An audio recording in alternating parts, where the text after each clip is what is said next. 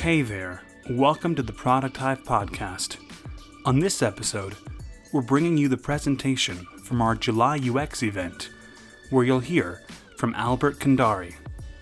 Albert was the product design director at Instructure and is currently the co-founder and chief experience officer at Spiff. This presentation will help bring awareness to various levels of design maturity and a framework to orient where you and your team are at. In the context of this framework, Albert will also explore ideas, experiences, and ways to level up your career and your team to drive design as a business strategy. A big thanks to the V-School for hosting this meetup. And finally, be sure to join our community on Slack, where there's always lots of great conversation happening about UX, product management, and more. You can get an invite to our Slack group and find more information about Product Hive at producthive.org. So now, let's hear Albert's talk, Design Business Strategy.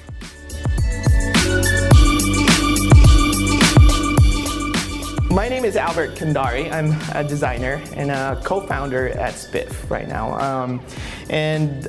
One of the things that I've been passionate about is this very topic. Like when I started my career, when I was young as you guys, I have this hypothesis. So like if an enterprise adopt design as a business strategy, then it will have a competitive advantage that impacts the bottom line of the business. And at that time, maybe for you guys now it might not be a big deal, but it was a big deal before. A lot of design is done as a very production work, that's really geared towards production. You do design, you got requirements, and you build on those things. And I've been chasing that, trying to prove this hypothesis along through my career. I was so passionate about it that about a year ago, when I had the opportunity to actually prove that to myself and also for the craft of design from the bottom up, from ground zero, I took it. And even though I loved the team that I was with, I was the director of product design at Instructure.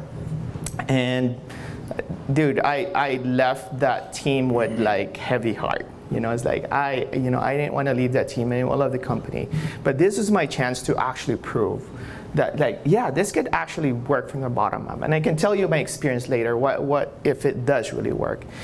So I remember putting my resignation letter. That I got a few kind of like, hey, why are you leaving? Like you've been there a while, and it's been a great company. And I remember a couple of interviews with our CEO, Josh Coates at that time. He sat me down. It's like, what, if you guys know Josh, he's just like, he's a very straightforward guy. You're just like, are you crazy? Are you nuts? So I sat with them. It's like, say, Josh, I have no other good reasons. This is such an awesome company, but this is my opportunity to prove what design can do from the ground up. I know it's going to be a hard start, but I want to see if I fail. At least I've proven it that I was wrong. So I want to prove this. I'm a very curious person. I have this bunch of questions, and it's like, is this even a thing? Am I crazy? So is it a thing? Like, are there data and biased evidences that this hypothesis is true? And how do you quantitatively measure design impact to the business? I don't know if you have that kind of question too. It's like, can you really impact that? If so, why are businesses not adopting the design as a key business strategy? So if it's really cool, like why not? I only see a few companies, right? And where and how do I or my design team can get started? So it is for you as a designer, and also if you're leading a team, this is something for you too. And I think my main goal is that hopefully by the time we leave this conversation or this presentation is that you see your role differently when you leave it. That you are meant to do more strategy as opposed to production work of design. hopefully you see that, and I believe that each of you has that inkling, something of that hypothesis that you need to prove to yourself. And I followed that throughout my career, and actually drove me to the brink, sometimes maybe not for a good path, but also like I'm glad that I did it. So to do this, I'm just gonna follow this timeline. I'm going to talk about 2 killer research that are out there, and some of you that attended probably have seen one of the research. Let's talk about takeaways, like what did you learn from that research? And I'm not going to do justice on this research because of time, but we're going to breeze through those 2 research. We're going to have a commercial break, which is really fast. I know you get tired of listening to me, so we're just going to have a quick 1-minute commercial break there. And then we're going to talk about practical steps. What do you do now from my role as a production designer or a lead or a strategic designer? Where can you take that to a point that you can actually affect design strategy? And we'll talk about a commercial break again, and I'm going to talk about my adventure. Like a year ago, what happened after a year? Was that a stupid decision that I did and left that company, or am I learning something? So we'll talk a little bit about that, and maybe you have a path that going that way too. So anyway, does that sound fair, or is there anything you want me to skip? I'm totally fine. Okay, should we go on with that? Okay, on that path. So let me know if it kind of bores you into, because I'm really it's kind of a topic for a designer that I'm not sure if it will resonate, but I think it would, as the times has changed of how companies sees design in your role. So, okay, so there's this one company, not really company, it's called an organization called DMI, so Design Management Institute. And what they've talked about is that what they did since is this organization has actually been in existence for decades, but in about 2013, I think, or 7, they start tracking a bunch of company that falls into this category, in this category of criteria. And they said, like, okay, this company actually have an operations that scales across the enterprise.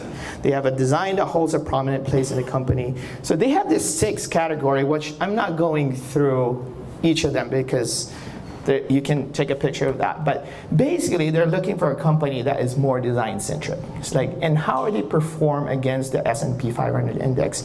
And the results was pretty interesting.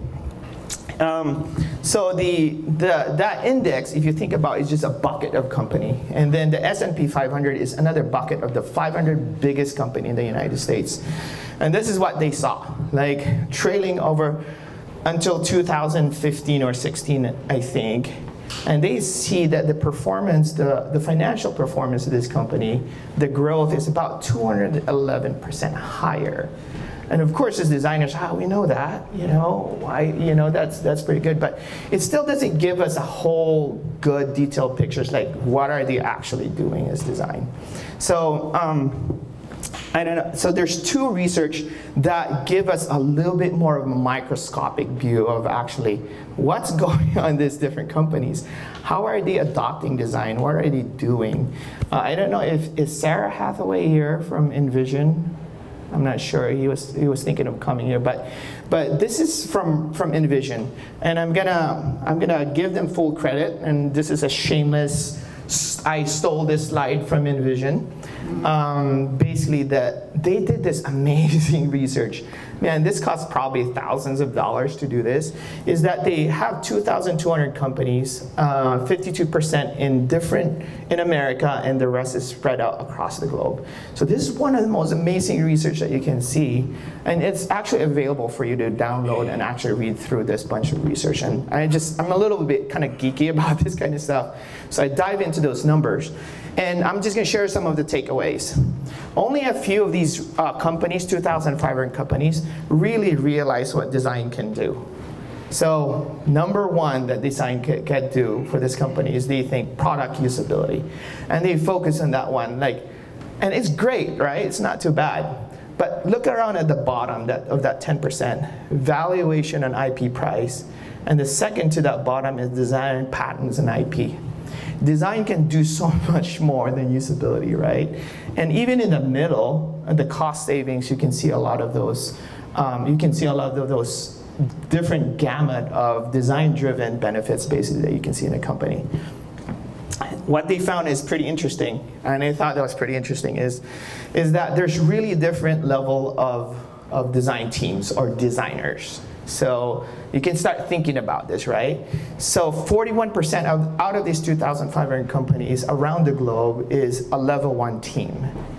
And then you go up and up and up, and you see that 5% of the 5% is on the level 5 teams. And I'll talk about that, what are these different levels, right? And level 5 companies has proven business benefits, but also this level 5, the design adoption in the company is really ingrained in how they do things. So, but there's only a small percentage of that. You got the level 3 teams, which is 21%. So think about that in your current company or your current practice, how you're practicing right now. So here's the details of that one. So level 1 is called the producer teams. They're design focused. The first row, if you look at it, this is 41% of the companies or design teams in the world, is they focus on the pixels. That's what they do, focus on the pixels. Their design activities are wireframes, design comps, interactive prototypes, and the business benefits is product usability. It's great, that's awesome, right? It's not bad at all. And then you go to the level 2 teams called the connector teams. They focus on collaboration. They do a lot of workshops. They have rapid sketchings and stakeholder inputs. And customer satisfaction is their business benefits, because they know they can communicate with a lot of this customer. And you get to level 3 and level 4. Level 4 is pretty interesting, and I think it's pretty hard to get there, but I see a lot of companies, tech companies in Salt Lake that are actually hovering between level 3 and level 4. Level 3 is infrastructure and operations. They kind of got the design ops down, right? And then the scientist team, these are the guys that knows A/B testing, they do analytics, and a lot of their business benefits are cost savings, time to market is a lot easier. They have brand equity, and they enter into new markets. So those are the activities of level 4. But once you get to level 5, it gets really interesting. Now they're talking about business strategy here. Design is now a business strategy. They're talking about trend spotting and foresight. It's like, this is what's going to happen in the next couple of years. You got data. And as designers, when you're thinking out of the box, this is really suited for you guys. Designers are really good in finding patterns, and that's what you do all the time when you solve problems. But this, you apply that on the business. And they have visions already, like this is the vision of what a product we want to do, and they have cross-platform strategy. So what happens nowadays is that the service product and the hardware is really blurry right now. Good designers understand that flow between what your software does, how your service happens, and the hardware that goes behind it. The customers right now, the users, doesn't see any difference around it. You may have the best app out there, but then if it doesn't perform in a good hardware, then it's also a bad experience. And if your customer service is really bad as well, the service that you get. So that's according to Envision. This is the framework that they see, and I think it's really good. It's really clear, actually. This research is awesome. So take time to do that.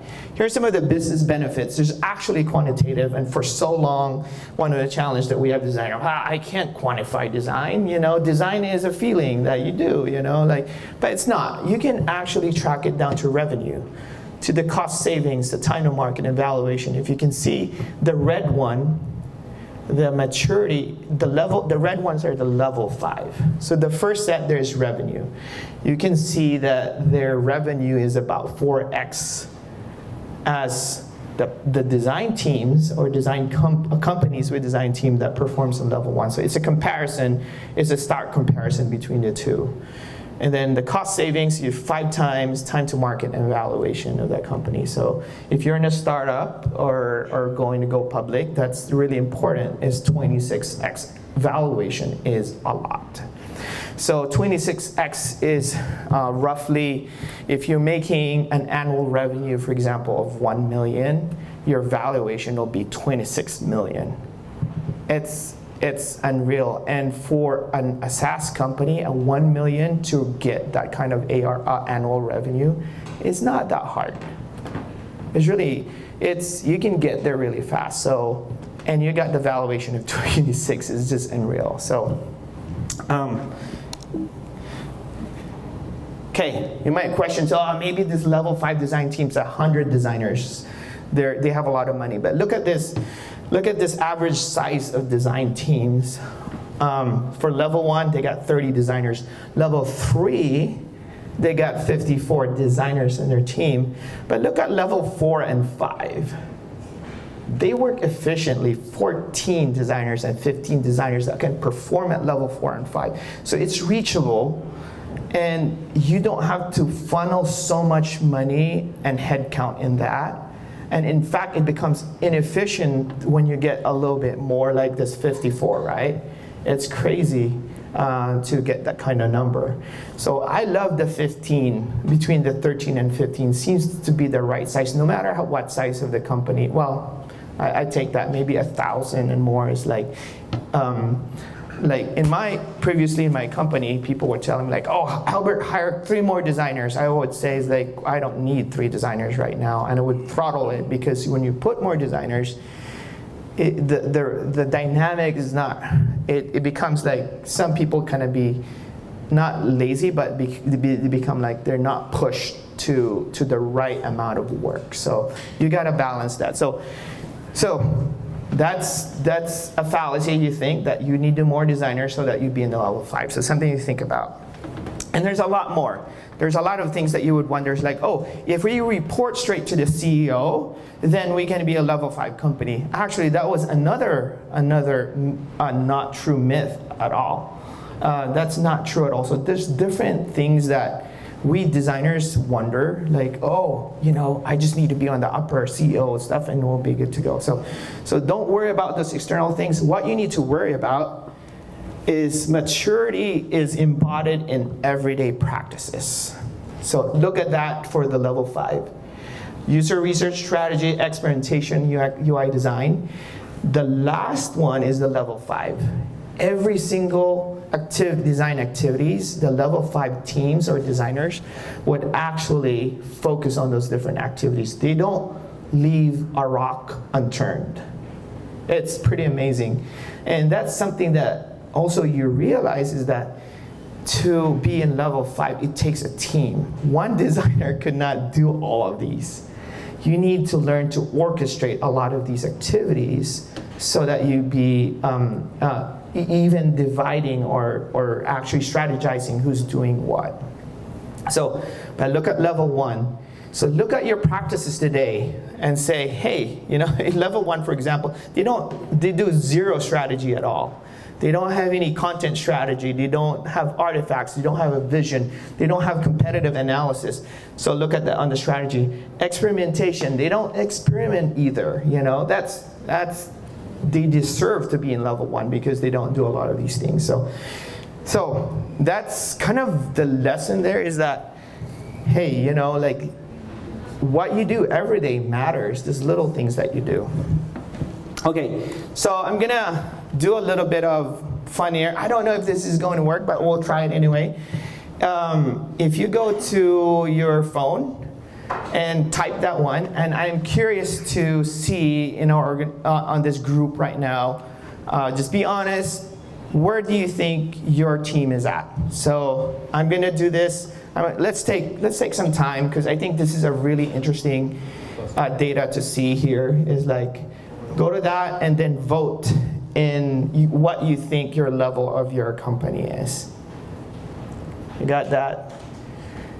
I didn't pay for the poll everywhere, so the URL is kind of long. So if you guys got the URL, I'm gonna switch to the results so that we can see where we're at. So Right. Okay. Sorry, guys, for those people that didn't get to participate there, but the pool is full apparently. So yeah, this is what we got. Level 1, 28%. Level 2, connect your teams. Level 3, architect. And level 4. Okay. Level 5, we're not there yet, right? So kind of interesting. So interesting kind of sort of data. Okay, awesome. Hope that's kind of useful to you guys, and I'm glad that you kind of absorbed the concept there. All right, I'm gonna move on to another research.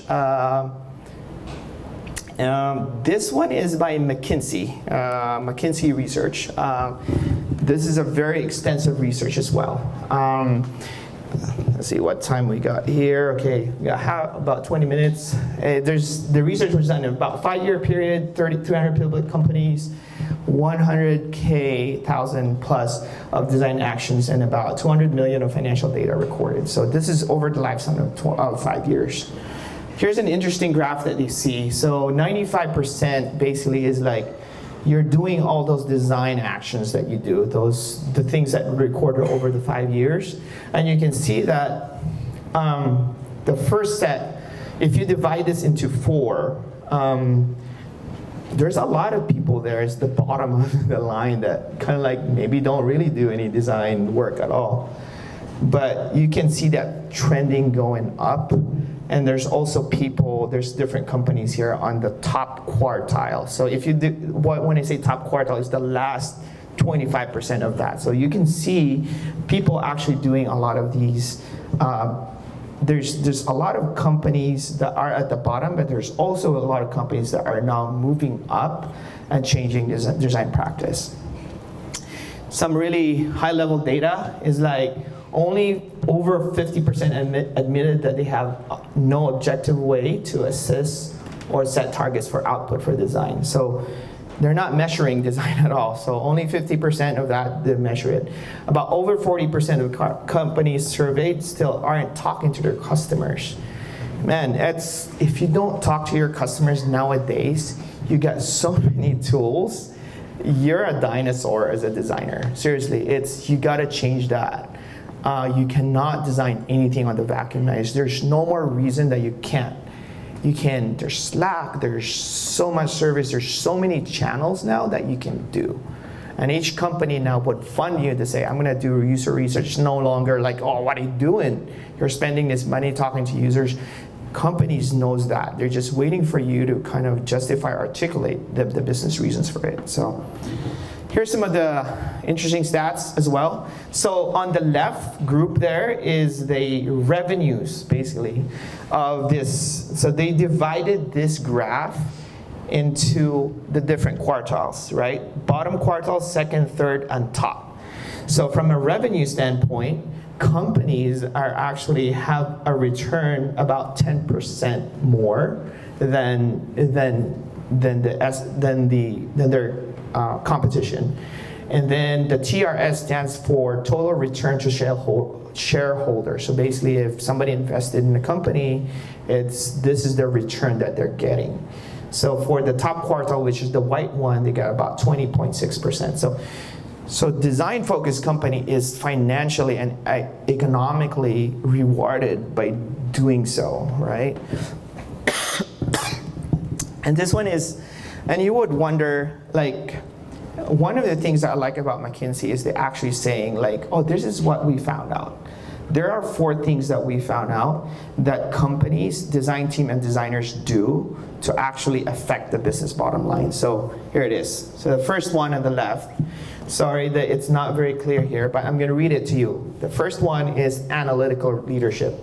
So analytical leadership is basically measures and drives design performance with the same rigor as revenue and cost. I don't know if anyone in this room does that, right? But there's ways that you can measure that. NPS score, win-loss data rate. I remember like when in my previous company, I analyzed, like, designers would never do this, but I said like, hey, I need access to Salesforce. I wanted to know the win-loss data. So I look at the win-loss data, put it in a spreadsheet, and analyze what are the words that they're using. Why are we winning the deal, and why are we losing? Right? One of the things that I found out was 95% of winning a deal has something to do with a better user experience. It is simple. Simplicity sells. It solves my problem. Everything about a lot of those winning rate has something to do in what you do as designers. That was an amazing revelation to me. Some of the lost data are usually connected to previous relationship, and your software is expensive, right? Has nothing to do sometimes with, like the experience of the product. So second one is cross-functional talent.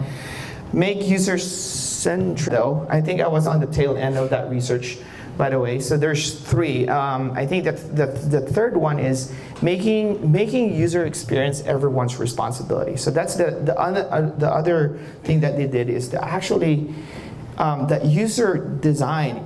Design is not only a responsibility of the designer, but they try to delegate some of these design things not only to the designers themselves.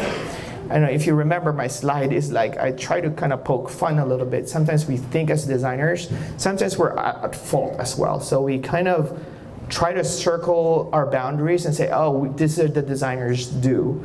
But the reality of what are the things that their research is like, when you cross that boundary and you actually educate people to kind of see what a good design is, from development to marketing around you, is actually the most effective, and some of these level 5 companies performs really well. So just as we fix the projector here, I wanted to know what are some of the insights that you gained from those research. And I don't know if you feel comfortable and if you're up to it. I know sometimes in this kind of settings people don't like to talk, but if you talk, I got some swag here. There are new socks, and you can actually whoever say. So what are some of the things, some of the insights that you gained from this 2 research? And again, I'm not doing justice of telling the research, I'm just giving you the highlights, but I'm curious, what are some of your thoughts among this research? All right. Ooh. I'll get Shane. All right. I like that how they're able to track specific metrics that businesses care about, that CEOs care about, and able to use business talk and that type of thinking to prove that if you do allow design to be a part of the strategy process, then it will pay off. And if you do invest in doing more user research and other things like that from the beginning, that also will pay off in the long run. Cool. That's cool. Hey Shane, you deserve a sock, Shane. And it's not used, so. Okay. Anybody? Okay. John. Yeah. I like what you said about UX being a shared discipline, and it's not seen as one member of the team or that title of UX. Yeah. Some get shared because for cross-functional teams that do that really well. They're all doing it for the same reason, to increase. Yeah, for sure. The user experience with research, with dev. Right. And it's all done for that same purpose. And when that's not the strategy, it's frustrating. Yeah, for sure. For sure. Battle. And this is kind of where we're at, where it's we're trying to evangelize ourselves as more than just a production team. Yeah, for sure. To rub shoulders and collaborate with people and say, hey, let's both do UX so that. Yeah, that's great. Have an actual strategy. That's a good point. That's a really good point. Thanks, Sean. Oh, sorry, dude. Okay. I'm new to the field, so I'm coming to this fairly late, but I was really struck by how much investment you need to make in people. Rather than in quantity, it's quality, and the best teams are operating when they're lean. That was a really key takeaway. Yeah, that's great. That's awesome. Okay, I'm not gonna hit someone with this too. So, all right, thank you. Oh, yay. Okay, a few more. Yeah. All right, dude. Nate. I just had a question. Do you know what the top quartile is? What companies there? That's interesting. McKinsey did not divulge this in their report. It's a 50-page report. Maybe I just didn't find it, but Envision doesn't either, and I think it's because of the surveys. They're not supposed to share those. So, yeah. But Nate, whew.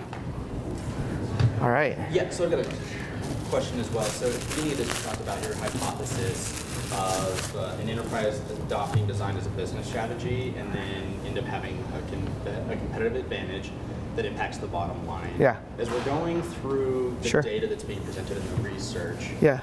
In my experience, there's also this sort of side where business leaders that aren't super familiar with design as a business tooling strategy will neglect or not take into account what you're presenting to them for the sake of what they've experienced over their career Sure. that's gotten to their position. Yeah, So yeah. my question is, when you have gone into companies and you're leading this designer strategy to sort of like, to basically make it, what's the word, spread throughout the company? Yeah. How have you gotten the team to buy into your hypothesis and build that? Or do you, sorry, I'm kind of asking. Yeah, what do you do basically as a designer to actually get to that level, right? Yes. Okay. And my curiosity lies specifically with your hypothesis and the teams that you've led. And you've gotten them to understand that this is your hypothesis and this is what you're looking to achieve. That's great question. Awesome. That's an awesome question, actually, which is actually, we're going to talk about the same thing, because that's a very, very astute question, actually. So it's fun. Oh, awesome. Thank you, man. You got an assistant here. Okay, cool. We're moving on. And then I think, did somebody, sorry, Albert, we'll skip. Is that okay? Yeah. So, here, time, okay. All right, so research. Okay, let's talk about business strategy. Okay, this is from my own experience. Hopefully that answers your question. And this is not written in any book. This is just based on my experience. And I appreciate, actually, when I ask people about like, hey, Albert, hey, dude, like, what can I talk about the values? Like, well, talk about your experience. So Stanford was one of them, and say, hey, you got some experience, so just share some of this. So what I experience sometimes is exactly what you're talking about here is this. This is business strategy and this is design. It's like your C-level people, business people is like, oh yeah, those designer dudes over there, right?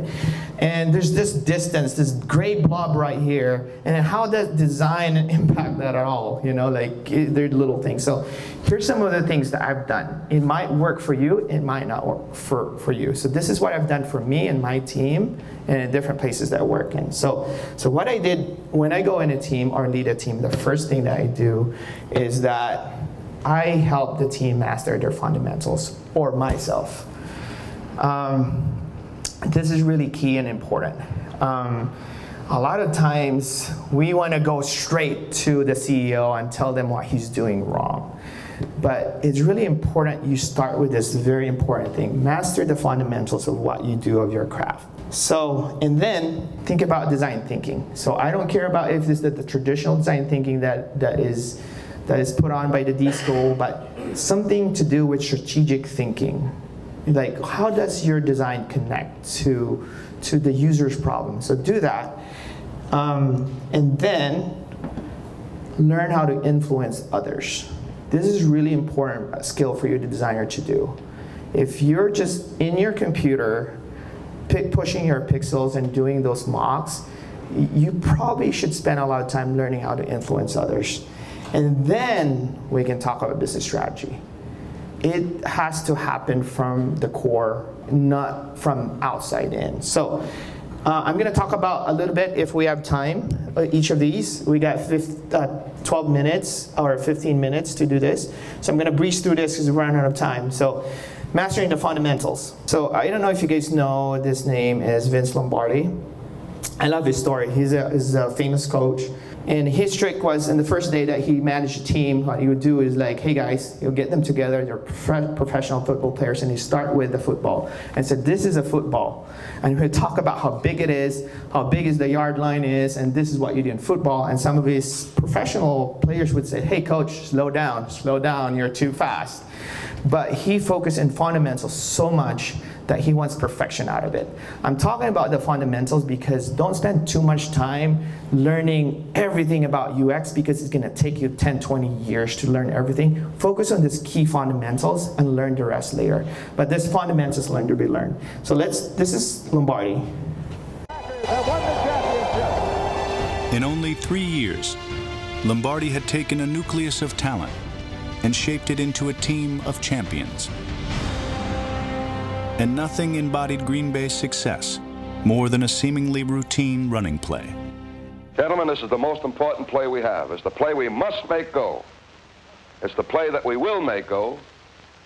And it's the play that we will run again and again and again. In Green Bay, the play was known as the power sweep. It perfectly suited Lombardi's love of precision, teamwork, and brains. It's a kind of a complex play that looks very simple. There's a lot of things that have to happen for the play to work well. If they do this, we do that. If they do that, we do this. And we adjust to where the defense goes, so the defense is almost always wrong, and the back will run to daylight. Saved up everything I had to go up to a coaching clinic, and Vince Lombardi was the speaker. Now, at this time, I was a young coach. I was coaching in junior college, and to be honest with you, I thought I knew it all. And I go in and I sit in the back. You know, this is how stupid I was and naive. Vince Lombardi, you know, the guy that's up there talking, and I'm sitting in the back row like I'm in church. And he talks for 8 hours on one play, the Green Bay sweep. Talked for 4 hours. Keeping his eyes right on the numbers of the defensive man. Took a break and came back and talked for 4 hours more. So then I left after that, and I said, I don't know a damn thing. So that talks about the basic, right? Fundamentals. And if you know Vince Lombardi, he's actually one of the only few teams that actually has 3 straight NFL championships. And I think they have a total of 5 winnings, 7. From a culture of a losing culture of Green Bay Packers before we hired him. And he switched that around by focusing on the fundamentals. So can you talk about a lot of these principles of designs, the fundamentals of design as if you know it by heart and you actually lived and practiced it?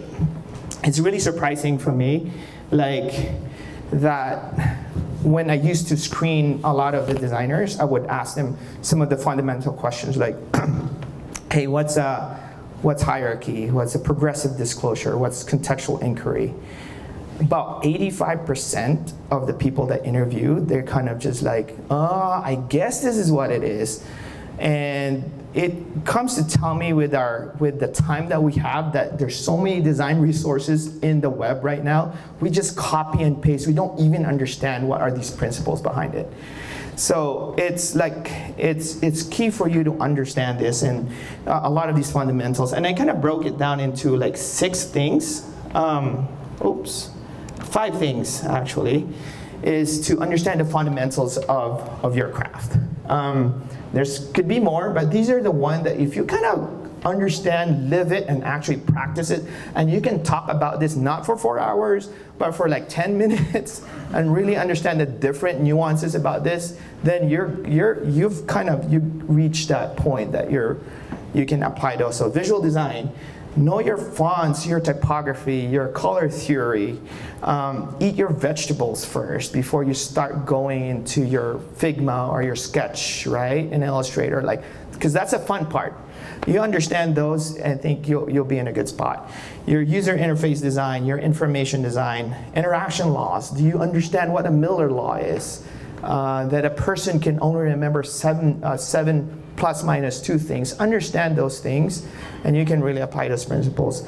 Your micro interactions. I see a lot of designers add animation without understanding what is the principle of this animation, right? Does it set expectation? Does it remind them? Does it, a lot of these things that you can dig into. So those are the fundamentals of your craft. So here's the kicker here. The best designers sometimes disregard the principles of design, right? When they do so, however, they usually have compensate the merit, attain the cost of that violation. Unless you are certain that you're doing as well, it is best to abide by these principles. Before you can break the laws of this design, understand them first when you break those laws. A lot of the really good performing musicians and artists and actually they would have this thing that they can break some of these musical patterns, but then they could just create some amazing sound because they know the principles. So we talk about mastery details. Let's move on to design thinking. There's a lot of resources out there, but it doesn't have to be design thinking, but it's a methodology for you to really understand what you're doing. This is a different kind of thinking other than the visual design. It's thinking beyond the assumptions. There's three things. When you get our requirements, think beyond those assumptions that was given. Because again, the patterns that we see so much, we assume things a lot of times. Think through the journey of that human journey. Again, remember the silos of the physical device and the experiences actually has broken down. So you need to learn through those to think through journey. And the third one is think continuous iteration. How many of you guys here that would get a Jira ticket or a GitHub ticket, and then when you're done, you don't go back to it and say, okay, that's done, move on to the next project, right? You need to be thinking continuous iteration. I think some of the tools sometimes that we have are really put us in the corner to do the right thing for our jobs. So thinking beyond the assumptions, an example of this is Cirque du Soleil. Cirque actually broke the assumptions of like a circus is a cheap thing for kids to come with animals, but then Cirque really challenged the assumptions a few years ago and say, hey, Cirque is kind of like an adult entertainment that they can go through, and we can charge a premium, and we don't have to have animals but this can be a competition against the opera. Cirque is blowing away the revenues for regular circus. I think the circus revenue is this. Cirque is just like way out there in a different thing. It's because they challenge whatever that is, they challenge the assumptions that they have. Sorry, I'm speaking so fast. We're running out of time, but thinking through the human journey.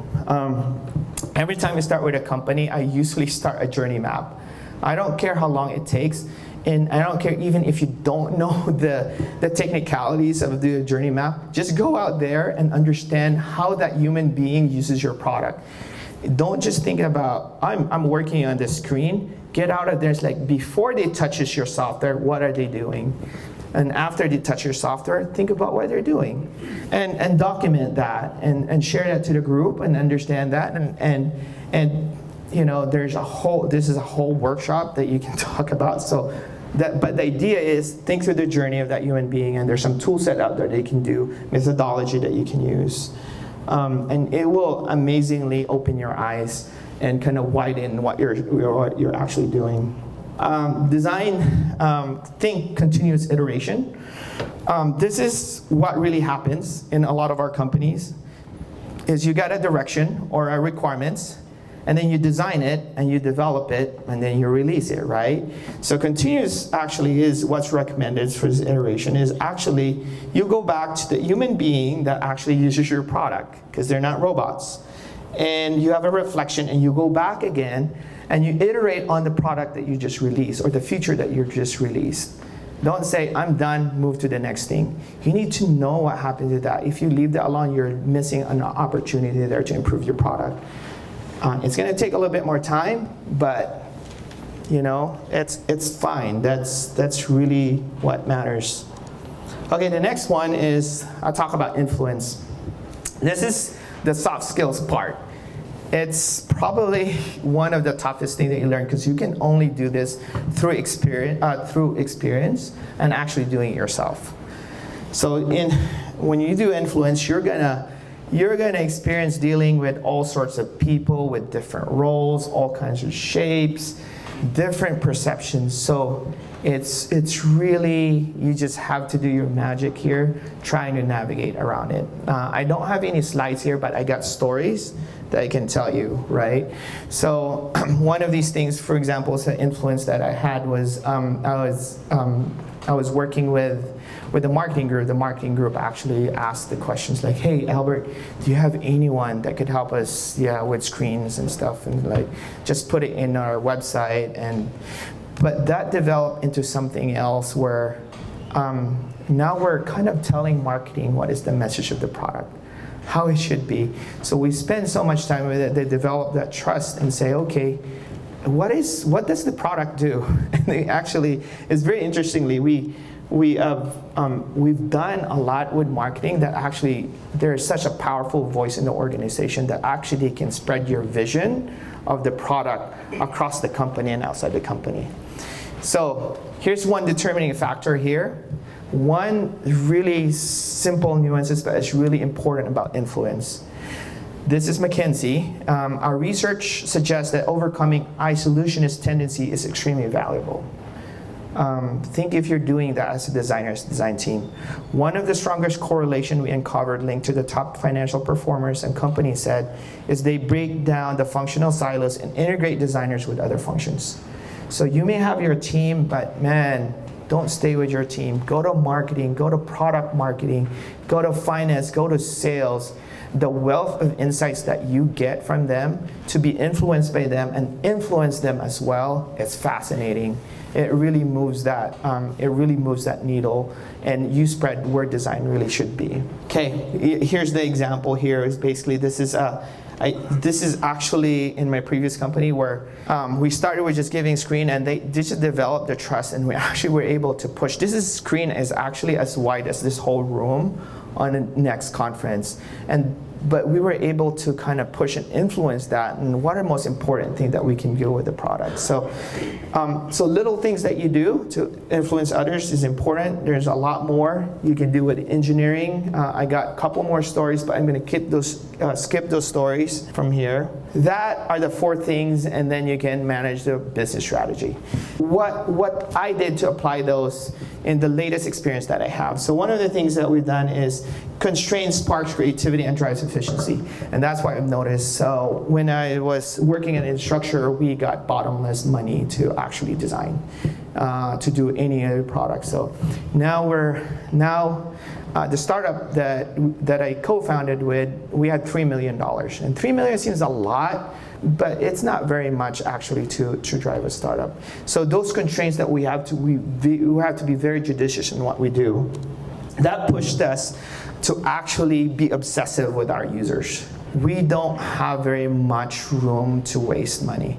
So we go after our user, ask for their feedback, just obsessively asking like, what's wrong? We're very honest about we just follow them wherever they are. So be obsessed with your users. That's one of the strategy that design is our strategy in our startup right now. We measure design performance like you measure how much money you're making or revenue you're making. So this is one of the great tools, FullStory. Dude, I love it. Let's get Pendo or FullStory to see what's going on. So one of the interesting things I see, for example, in FullStory is like this rage clicks, right? It's like they track how many rage clicks you got, and we address that rage clicks really fast. It's like, oh, there's something wrong with the app. What's going on here? So FullStory is amazing. Measure anything that you design. We design our website, for example, or we're in the process of redesigning it, and we're very clear. I was really clear with the CEO of the company and say, hey, what is our goal? And I'm not going to start this design process until we figure out what really our goal is. And these are the 3 goals that we have. And again, that's matching that numbers or quantitatively saying like, I'm going to impact the bottom line of this company, right?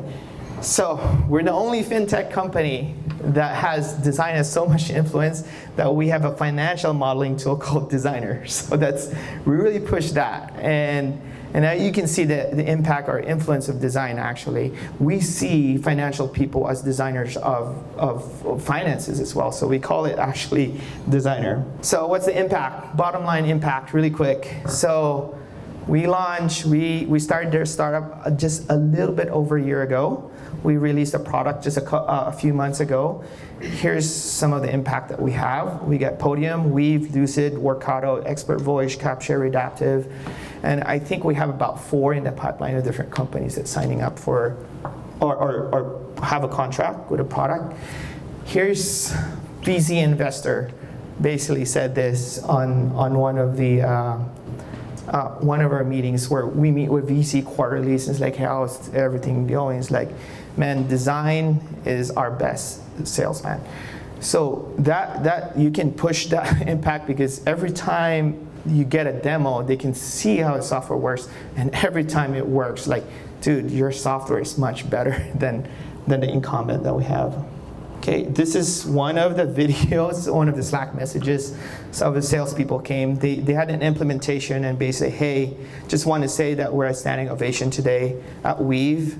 We have about 50 reps saying spiff, chatting, spiff, and we're building an awesome product for you guys. So there is an impact to the business if you really push hard for it.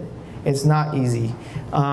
So that's pretty much some of the hypotheses I made. Hopefully it answers the questions at the beginning we have. Think about strategy.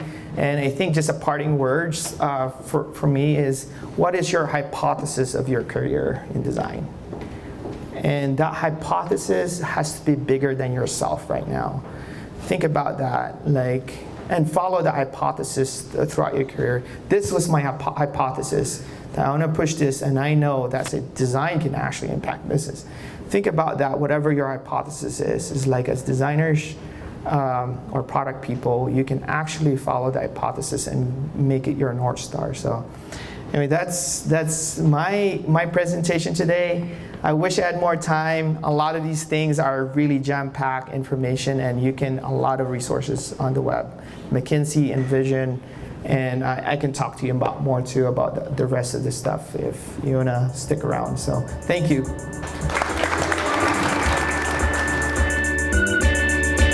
A big thanks to Albert Kandari for presenting, and again to the V-School for hosting the event. If you learned some things from Albert's talk, be sure to share it with your team, or share it on Twitter, and mention us at product_hive. Sharing these talks is a great way to support Product Hive. As always, be sure to check out all our upcoming events. You can find them by searching for Product Hive on meetup.com. And while you're there, go ahead and join the group so you always get the latest updates. We also have a YouTube channel where you can find videos of all the past talks. Thanks for listening. We'll be back in your feed soon, and we'll see you at one of our next events.